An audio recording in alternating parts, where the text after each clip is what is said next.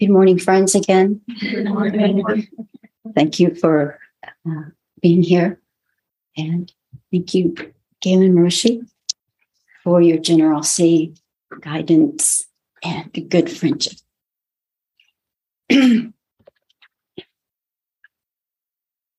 So this morning, I wanted to talk to you about something that it seems to be with me all the time these days, and always in the background of my mind. And it might be the same for you. Thinking about it starts a flutter in my belly, and the ground I stand on feels like it's giving way.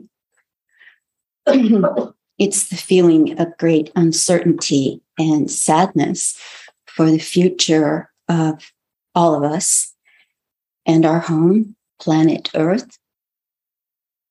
I offer this talk in honor of and with immeasurable gratitude for the great living earth, the plant world, and our beautiful fellow creatures, seen and unseen.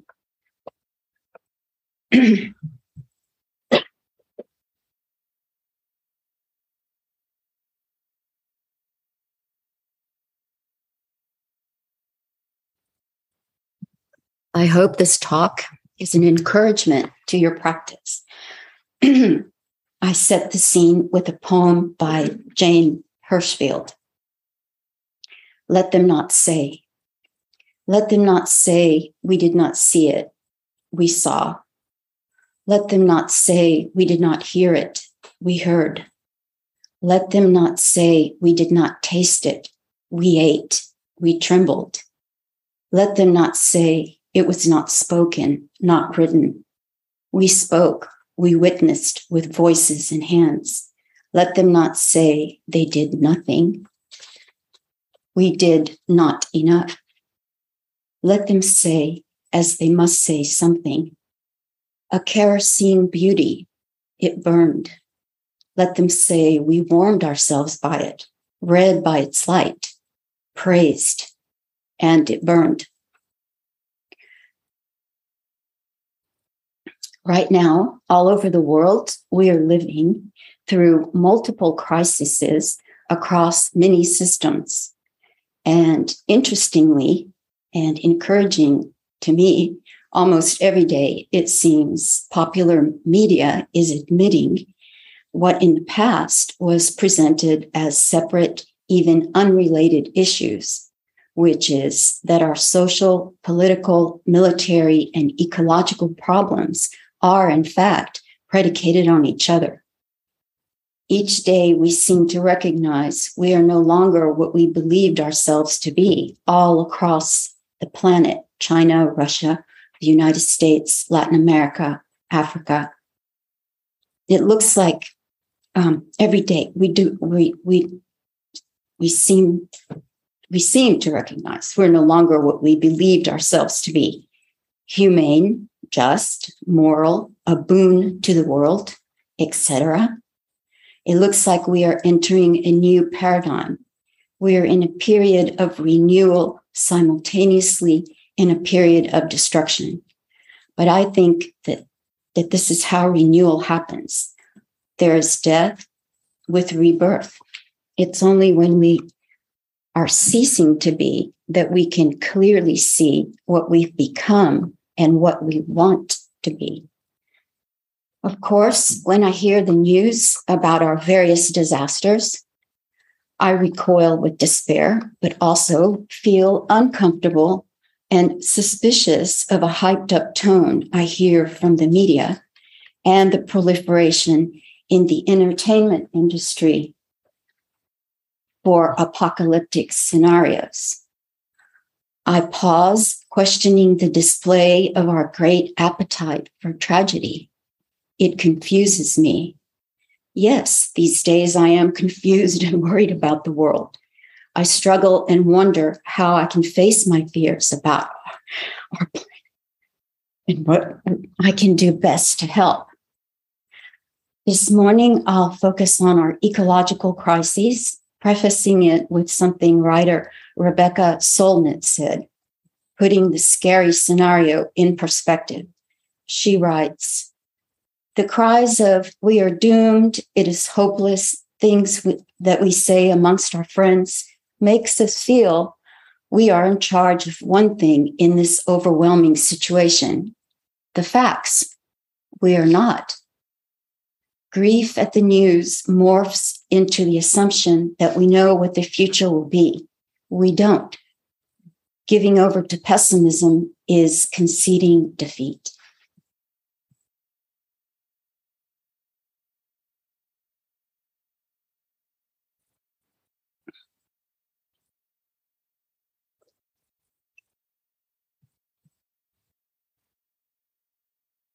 Many of us have come to know that our Zen practice is maturing us into true human beings. And I increasingly hear the practice asking me to be courageous. Life is uncertainty, and we must make our peace with this fact. Our practice also softens and sensitizes us to take care, to care for everything. We vow to liberate beings, including ourselves. We develop a taste to live free and to stand up for human rights, even though it's a long, hard road. We don't quit because it's hard. We keep going because it's ethical, because it's what's right.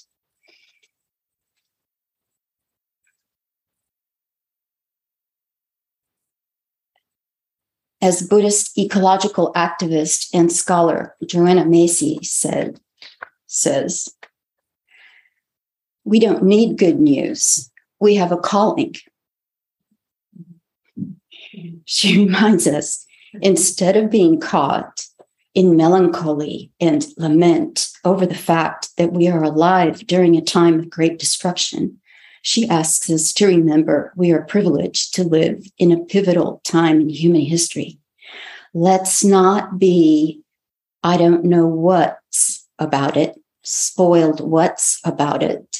We have great work to do here. Our every action and contribution will especially matter now. So, what could be the source of the problems? David Bohm, eminent theoretical physicist of the 20th century, who contributed unorthodox ideas of quantum theory, neuropsychology, and philosophy of mind, said the source of all the crisis on earth is human thought, beginning with the belief thought comes from me. Because we totally miss the point that what we call me is defined by thought.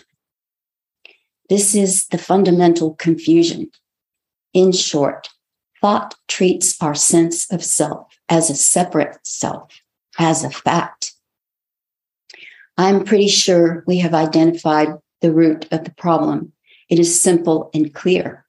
The source of no matter what crisis, and it is our sense of a separate self. Whenever anything disturbing comes our way, we resist and look for who to blame. Have a good look and tell me that casting blame on self, others, or them isn't another way of maintaining our sense of a separate self. Yes, people, including ourselves, are destructive and do destructive things, but there is this setup in life that is wonderfully cunning. Whatever we do to others boomerangs right back. So blaming is a blind spot. It's an avoidance tactic. It's a dead end. We have all been conditioned through and through in this fundamental fallacy of I as a separate self. In short, you and I are the problem, not the world or the big corporations or whoever we fill the blank with. Whoever they are is a projection of ourselves. In the words of J. Krishnamurti, we are the world. As we are, so the world is. To bring about order and peace, we must begin with ourselves. And something else he said that I find encouraging is, If we really understand the problem, the answer will come out of it, because the answer is not separate from the problem.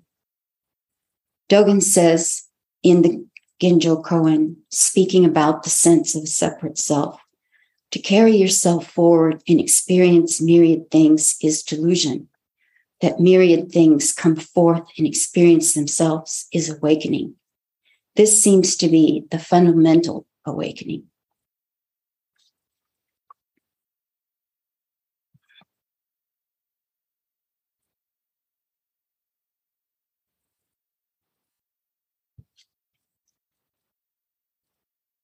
For decades, Joanna Macy worked to bring people the message about the state of our ecology. She and other activists were discouraged by what they initially thought was apathy, but then discovered a more accurate description for what they were seeing. The word apathy from Greek means without, patros, suffering, without suffering. What they were seeing was a refusal to suffer, a fear of suffering, not an inability or callousness towards suffering. I mean, think about it for a moment. How could any human being be unable to suffer? I do believe we may be the experts in suffering. What looks like apathy is, in fact, a sign of how much we do care. It is a muffled cry of love and fear in the face of what we are doing, the destruction of what we are doing to our fellow sentient beings. And the earth is so enormous. I personally feel I find it extremely difficult to accept, digest, and assimilate. I feel paralyzed by it. I am complicit in the destruction. Whenever I notice the automatic urge to satisfy every thirst, hunger, and whim towards comfort and pleasure, I was conditioned for it. And what is worse is I am suckered into pursuing all this pleasure and comfort as my right in the pursuit of happiness, an idea used by the commodities industry to manipulate me for their profit with their relentless advertising telling me what I need to have and who to be. When I look, it's so ugly to me, I find ways to turn away from it. But we know, the first step is do not turn away. Facing it, no matter how painful, is the road to resolving the crisis. Once we face what we have done, we will find the determination to create a life-affirming model for living. We do not need to live led by the nose, handled by interested parties. After all, this is your life. What kind of life do you want to live? What do you want to support in this life? Let's look at this living world that we are inextricably a part of. Let's look at our interactions with animals.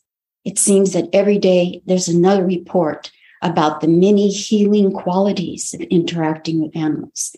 Being around them lowers blood pressures, decreases cortisol, the stress hormone, relieves feelings of loneliness. They give us emotional support and lift our mood. We see in animals the virtues of patience, teamwork, loyalty, compassion, unconditional love, courage, determination, and the list goes on. I watch animal videos to comfort and inspire myself in these unsettling times. They remind me I live in a world of innocence, goodness, and compassion. I am so happy when scientists tell us that animals are not that different from us. Dolphins call each other by name. Elephants comfort upset friends, and whales swimming deep in the ocean are singing to each other, just to mention a few examples.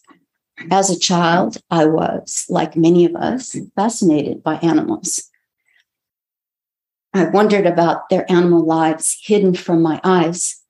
I was attracted and marveled at their complete ease in life, their beautiful, untouchable wildness, and the way they behaved as if they absolutely belonged here, like they knew they were home. And what about the green world? Plant life demonstrates in front of our eyes ecology. Ecology, meaning the relations of organisms to one another and to their physical surroundings. Synonyms for ecology: preservation, protection, safeguarding, safekeeping, looking after, care, charge, custody, guardianship. The plant world is conscious. It is a relational world, pointedly showing us how all beings are interconnected in as deep a way as possible. We owe our lives to the plant world. There would be no life on planet Earth as we know it, but for plants. As a child, maybe like you, I was intrigued by the wild places in nature. I loved to explore dense copses of trees. I would crawl inside thick bushes and pretend it was my home. I felt calling all around me, an intelligent magic emanating from the green world. The abundance of air and light under an immense sky just felt so very right, and my body vibrated with it. You have probably noticed how trees are very expressive, each one completely displaying its uniqueness. In their general shape, they announce their stance. From the mouths of their branches stream forth rhymes and gestures, leafily speaking something that is ancient and eloquently mute. Do you know what I mean?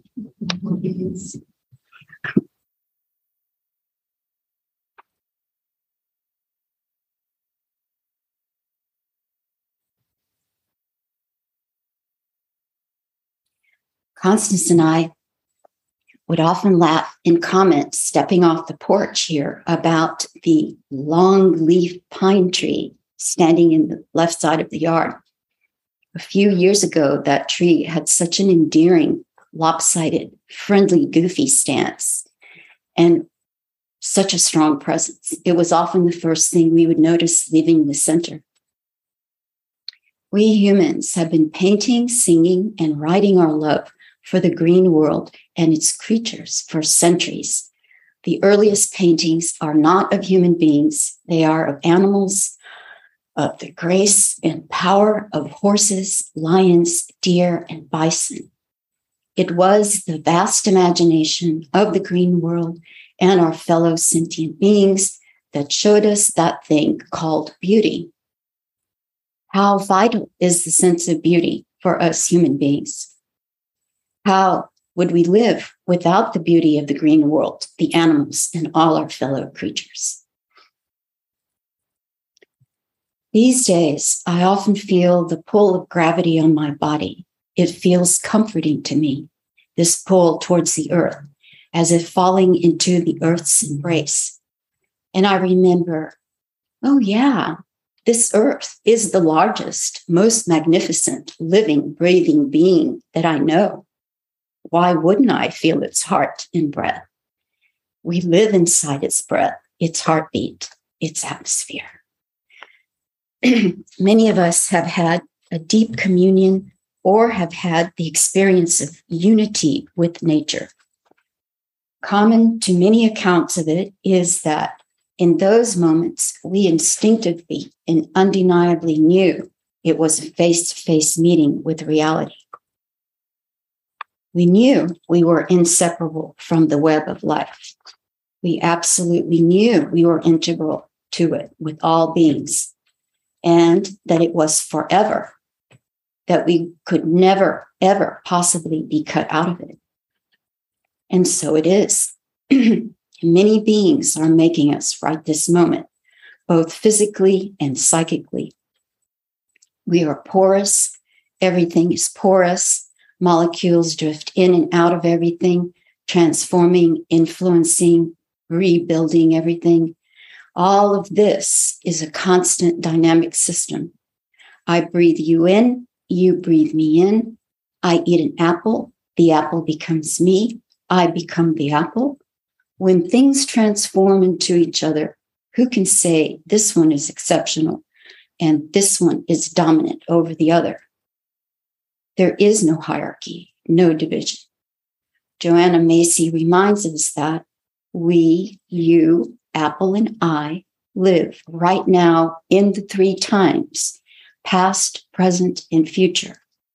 The past lives of all beings in the history of this planet are inside of us, encoded in our DNA. And the beings of all future beings are right now in our DNA. We are all the bacteria, insects, plants, reptiles, fish, animals, rock, soil. We are the oceans, we are the forests and fields. I love Shakespeare, who died in 1616. But once I read him, he changed me. He became me, and I became him the moment his words penetrated my mind. You see, don't you, that this is not a metaphorical description. It's literally true.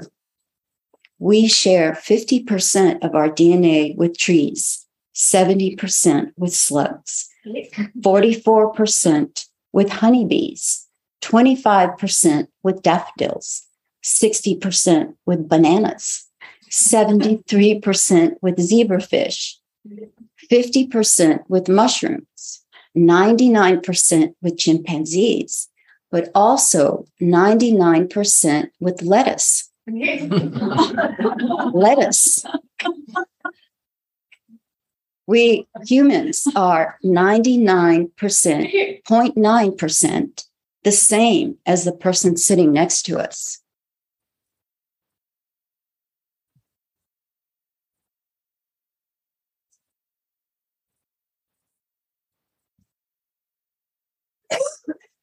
This is our greatest saving grace, the fact that we are all interconnected, because, amongst other things, it means we don't know what's going to happen. Let us curb our scandalous arrogance. It's not just humans who will determine the future of life on this planet. Life will probably continue no matter what, whether humans go into extinction or not.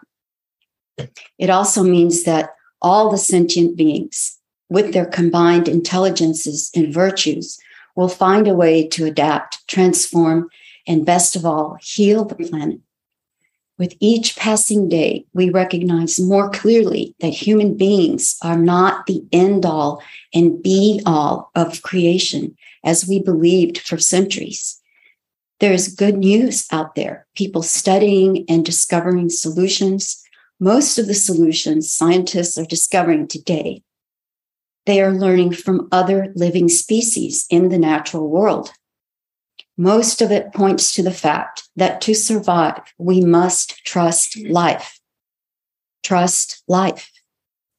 Our decision to see the universe as inanimate and unintelligent allowed us to dissect it, use it, and deny its validity outside of selfish human purpose. We must recover respect for nature. We can consciously join the synchrony that is already here, that has the experience of millions of years of evolution behind it, whereas we, human beings, have only been around for 300,000 years. In short, we are beginning to learn from the soil, the insects, ocean life, animals, and plants. Studies of the mycelium, the root-like fungal network, show it can save the world from much of the destruction we created.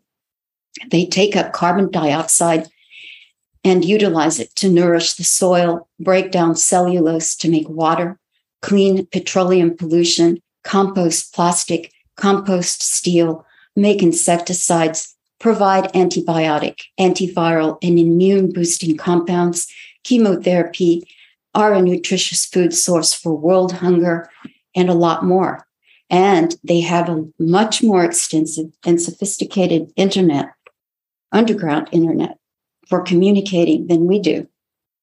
Of course, it goes without saying, yes, yes, yes. They are sentient, highly intelligent beings. In April of this year, a scientist in the west of England inserted tiny electrodes into 4 species of fungi and discovered they use electrical impulses to communicate. The impulse clusters are so intricate, they actually resemble words. To quote Dogen, grass, trees, and walls bring forth the teaching for all beings, common people as well as sages, and they in accord extend this Dharma for the sake of grass, trees, and walls. So, what is the most effective thing we can do to help? It is our practice to study the self, to deeply study the delusion of a separate self, being upright with suffering, practice meeting everything with the 6 paramitas: generosity, ethics, patience, diligence, concentration, and wisdom. I beat the drum of love for our world, for our life, to encourage us to remember our interconnectedness with all beings. I end with The Peace of Wild Things by Wendell Berry. When despair for the world grows in me, and I wake in the night at the least sound, in fear of what my life and my children's lives may be, I go and lie down where the wood drake rests his beauty on the water, and the great heron feeds. I come into the peace of wild things who do not tax their lives with forethought of grief. I come into the presence of still water, and I feel above me the day-blind stars waiting with their light. For a time, I rest in the grace of the world and am free. Thank you for listening and letting me share these thoughts with you. When the weather is cooler, Mary Carol and I would like to offer a weekend retreat at Auspicious Cloud West with practices and ceremonies of love, gratitude, and respect for our great earth and fellow sentient beings. We'll keep you posted about that.